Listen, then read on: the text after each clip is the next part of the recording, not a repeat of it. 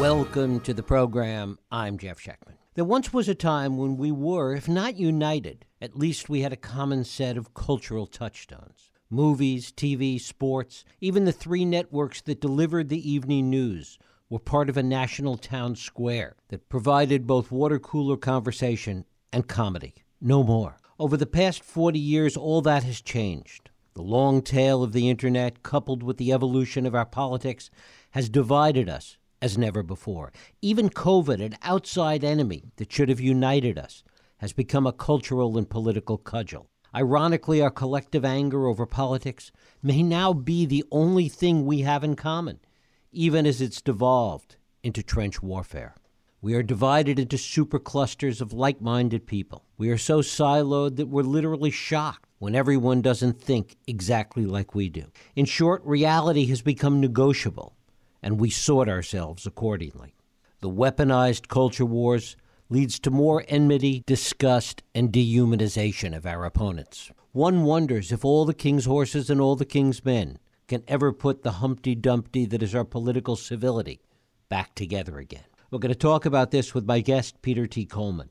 He's a professor of psychology and education at Columbia, where he holds a joint appointment at Teachers College and at the Earth Institute. He's the author of the previous book, Making Conflict Work, and it is my pleasure to welcome Peter Coleman here to talk about his new work, The Way Out, How to Overcome Toxic Polarization. Peter, thanks so much for joining us. Oh, thank you for inviting me, and great characterization of our current state of disarray.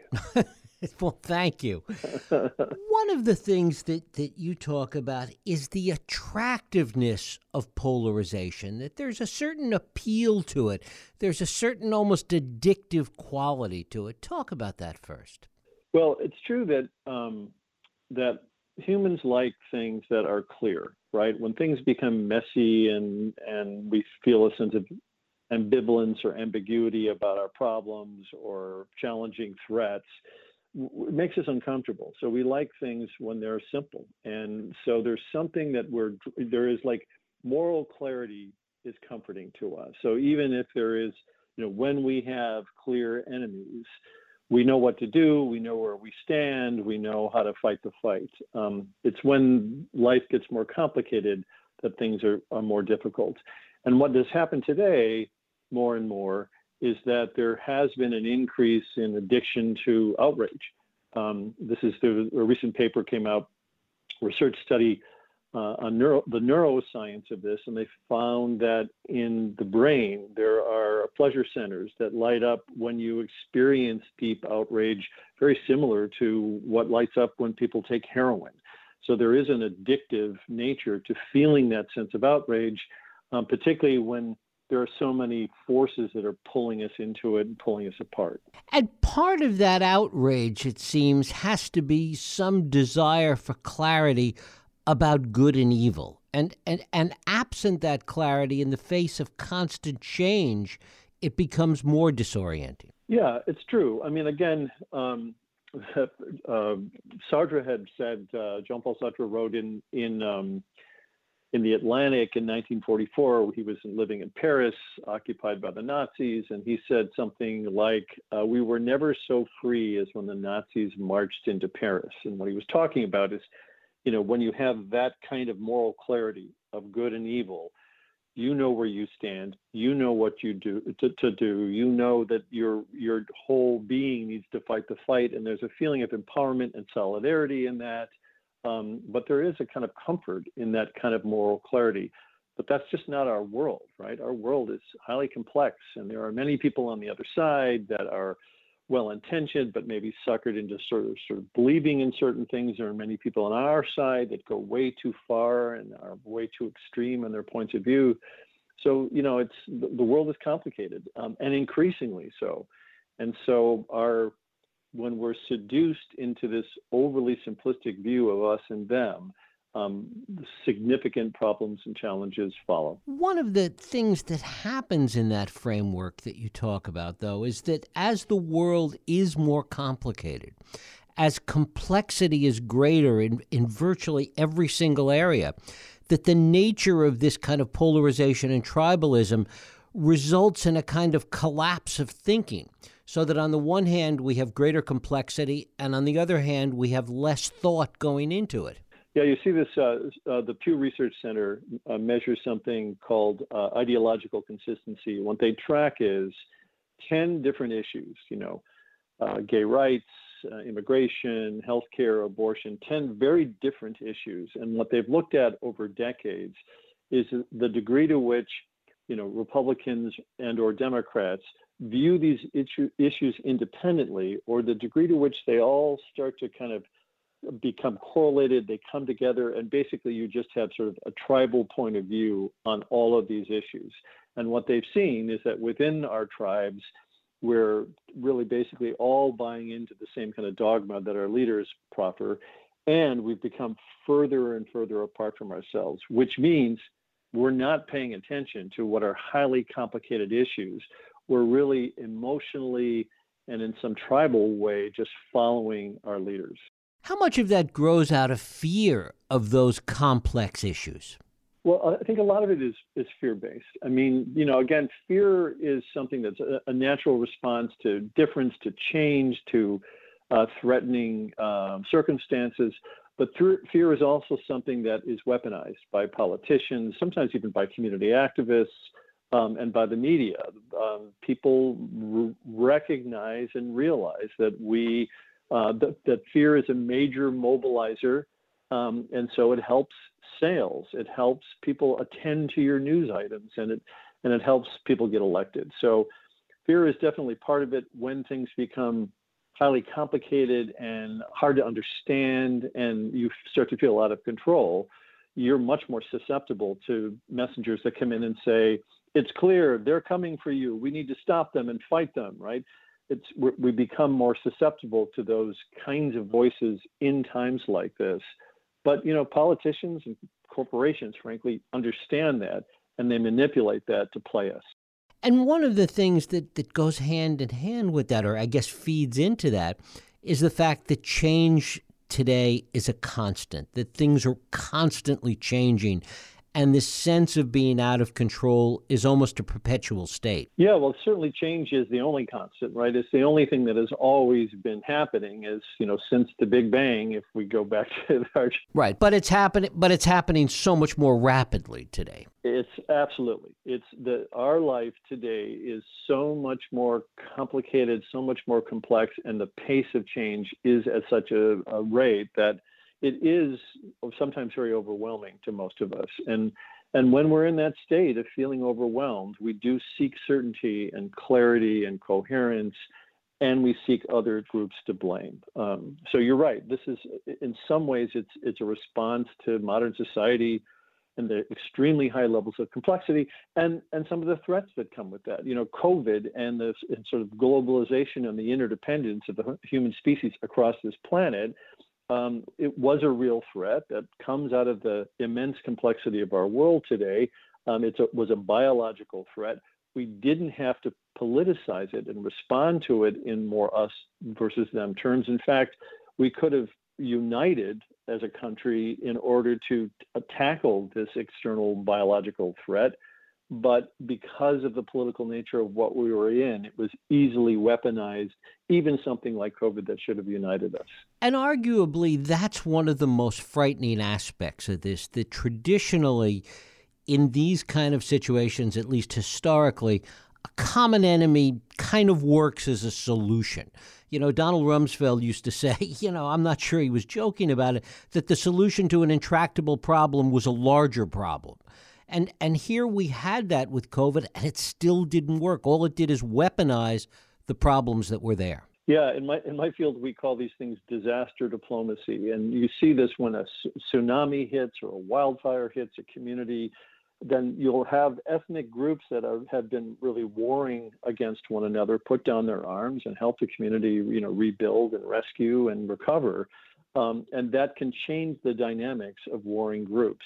But we didn't see that in America. We saw the quick weaponization of the idea of COVID, of what to do and not to do, which still plays out today. You're seeing this escalation of attacks on flight attendants on planes because they're trying to enforce mask mandates and being attacked by by their clients on the plane.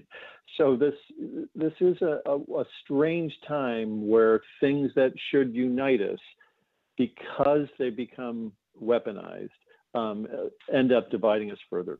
And we see it with what would normally be our, and I use this word loosely, our enemies, or at least those that we have challenging issues with on the global stage, whether it's Russia, whether it's China, that those things have become weaponized as well in terms of our internal political debate. Very different than what we witnessed, say, during the Cold War. Yeah, you're absolutely right. In the Cold War, the dominant point of view was that Russia is a threat. It's a threat to democracy. Communism is a threat. The spread of communism is a threat to democracy.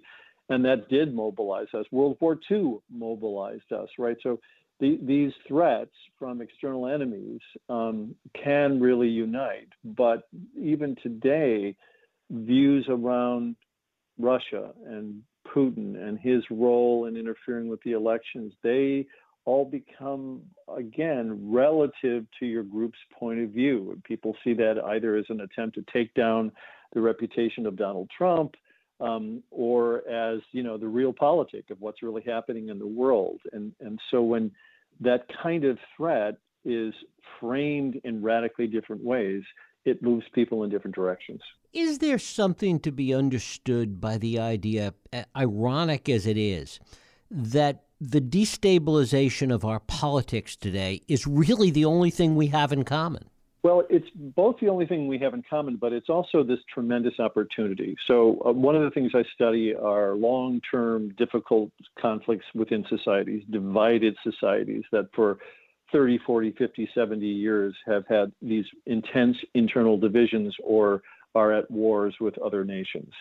And what you see is the vast majority of those, somewhere between 75 and 90% of those, end, and there is a reconciliation and a pivoting towards peacefulness, usually after some major political shock, some destabilizing factor. It's usually a coup attempt or an assassination, political assassination, something that really destabilizes a society, and it causes people, citizens, to just rethink what's important to them, what are their priorities, who do they want to be leading them. And that kind of questioning and reorientation of your values and priorities can lead to the end of conflicts like this. So, ironically, this kind of destabilizing period that we're coming out of right now in terms of COVID and the economic downturn and the intense awareness of racial injustice happening in this country, we have these multiple ways of destabilizing factors that are happening. And that can be a good thing if this is a time when people reset, reflect, start to take some responsibility for their contributions to some of these problems and pivot. In that sense, though, it seems that the only solution becomes time and generational change. Well, not necessarily. You're absolutely right that fixing this kind of pattern of polarization, which is, a 50-plus year pattern. This is a long-term trajectory. It's not just Trump, used the polarization of the country to divide and threw fire on it and intensified it. But this has been happening for decades in our country. And there are not quick, slow, immediate fixes to this. There are a lot of things that we can do. I mean, that's the kind of good news of complex problems like this, is that there are many forces that are driving the problems, but many of those offer opportunities for changes that we can make in our lives, in our families, in our communities that can bring the temperature down and move us in a different direction. So that's one of the promising things at this time, is that, you can make change, but it does take time. It does take perseverance and patience. And I guess the question is, one of the things that people used to argue, and this goes back maybe 5 or 6 years, to your point, is that the change could happen on a smaller community level, and that the divisions that we see don't necessarily filter down to issues of how to pick up the garbage and how to pave the streets. But in fact, the pendulum has gone the other way. Those things have become weaponized now in local communities.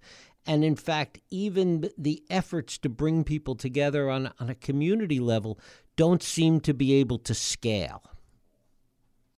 Yeah, I think that's true in some places. There is a more of a connection these days to national politics and the rhetoric and hostility there, and it trickling down into local politics. And that's not always the case, and hasn't always been the case. In fact, America's long been a place where there's been a lot of functional local governments that have been our savior.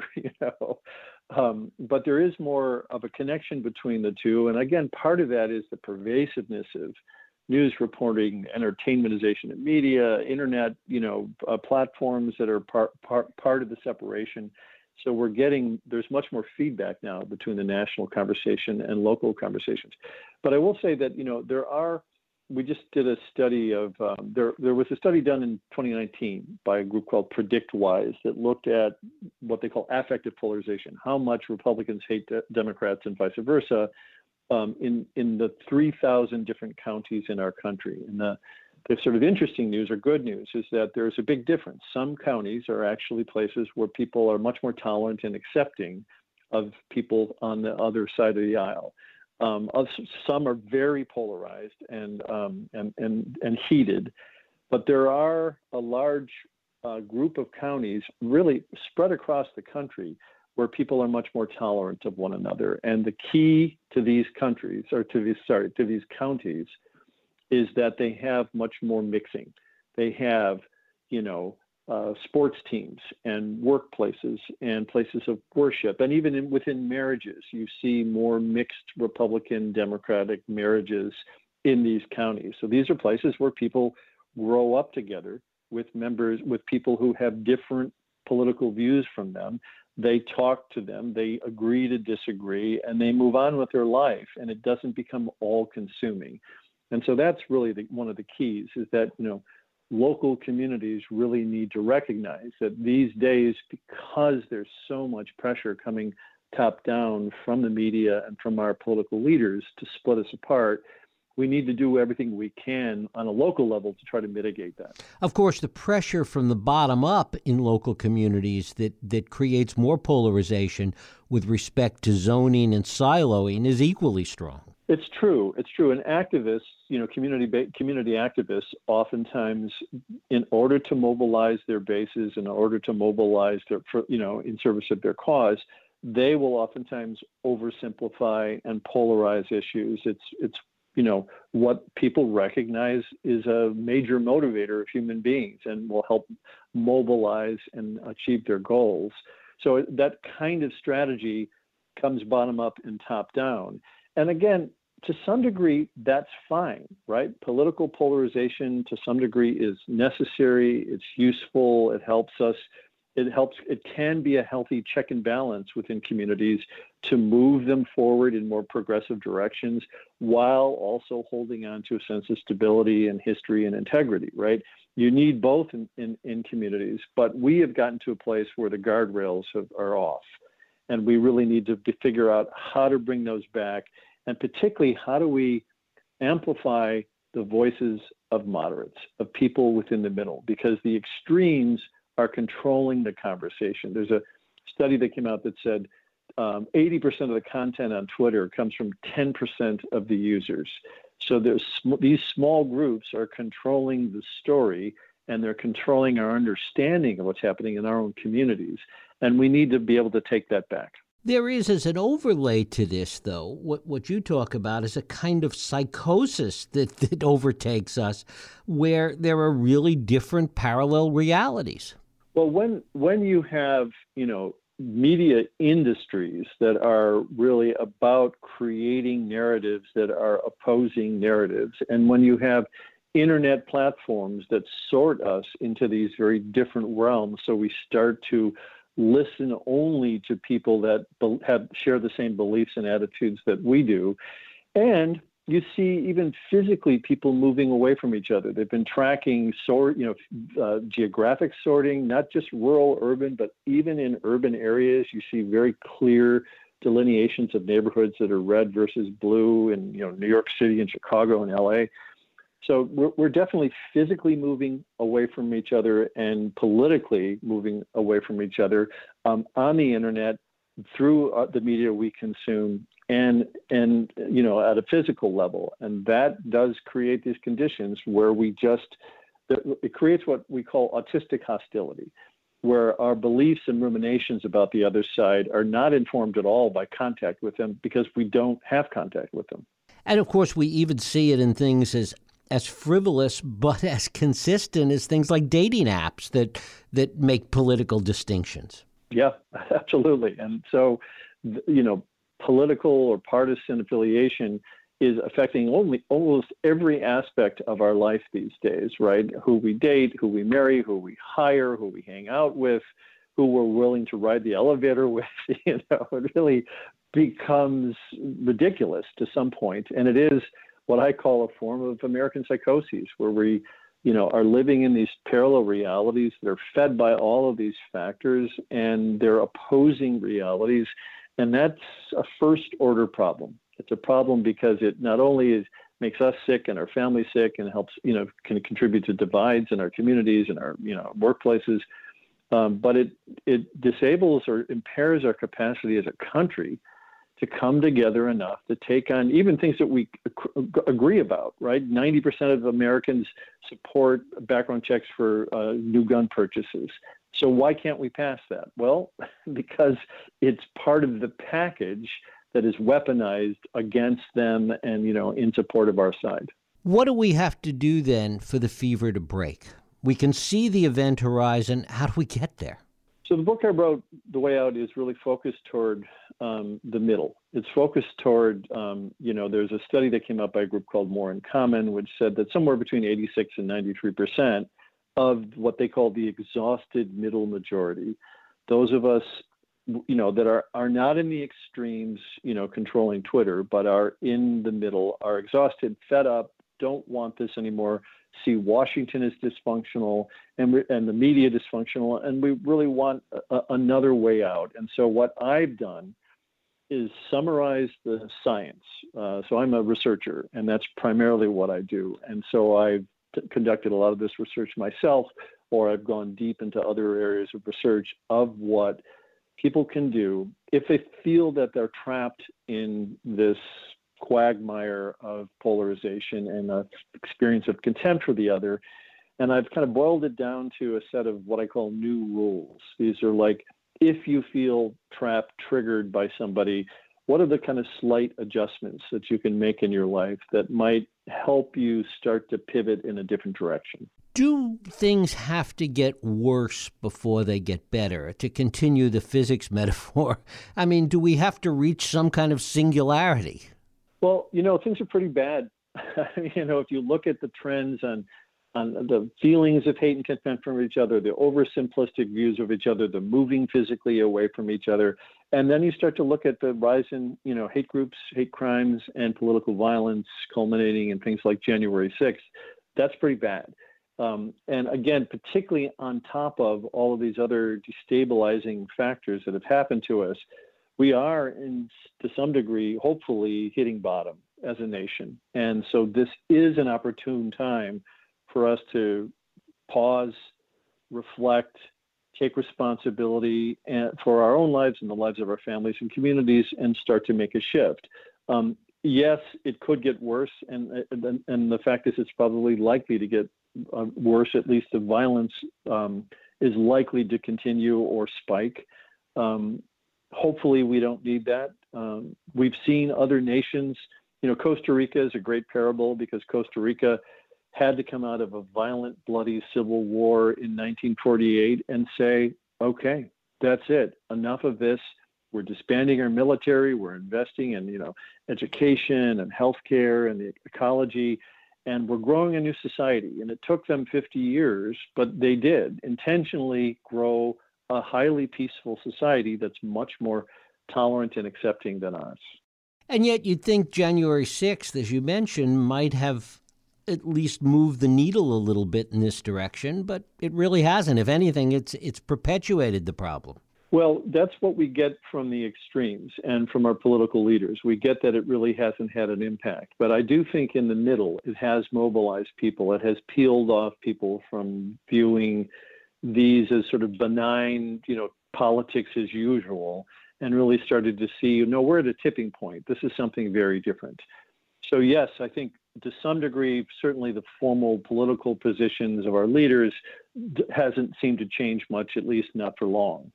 But I do think citizens are waking up to the perils of these kinds of forces, and that we all need to do something about them, and that starts with us in our life. And so, I guess the overriding question at the end becomes whether or not the political system that we have has within it the resiliency or the operative ability to make the changes necessary, or does the whole system have to be rebuilt? Well, I do think that there are some really promising things happening across the country in communities and in Washington, D.C. There's a little-known committee in Congress called the Select Committee for the Modernization of Congress, and it's chaired by a Democrat named Derek Kilmer from Washington, and a Republican. It's co-chaired, and a Republican named William Timmons from South Carolina. And it's a completely bipartisan committee, 6 and 6. They share the budget, and what their task has been, they were given a 1-year mandate to basically try to repair the divisions within Congress. And they were so effective after a year, they put out 98 different recommendations that the freshman class of Congress and others said they need to continue to work, give them another couple of years to do this work.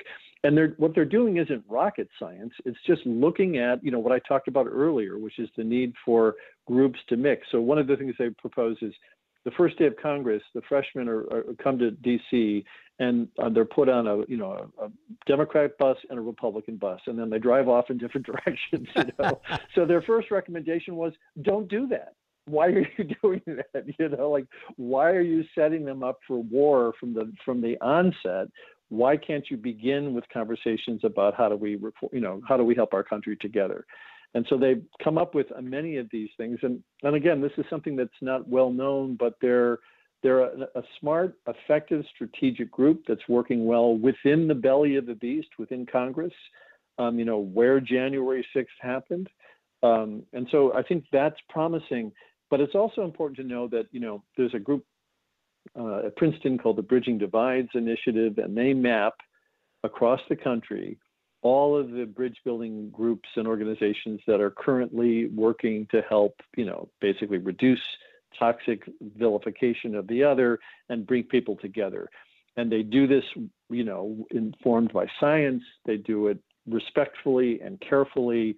And there are to date something like 7,000 of these groups. If you go to Bridging Divides Initiative at Princeton, you'll see the map. You can click on it and find in your community where these groups are. So there are promising things that are happening across the country, bottom up and top down. And the more that we're aware of those, the more a sense of hope that we can glean. Peter Coleman, his book is The Way Out, How to Overcome Toxic Polarization. Peter, I thank you so much for spending time with us. Oh, my pleasure. Thank you for giving the message airtime. Well, thank you.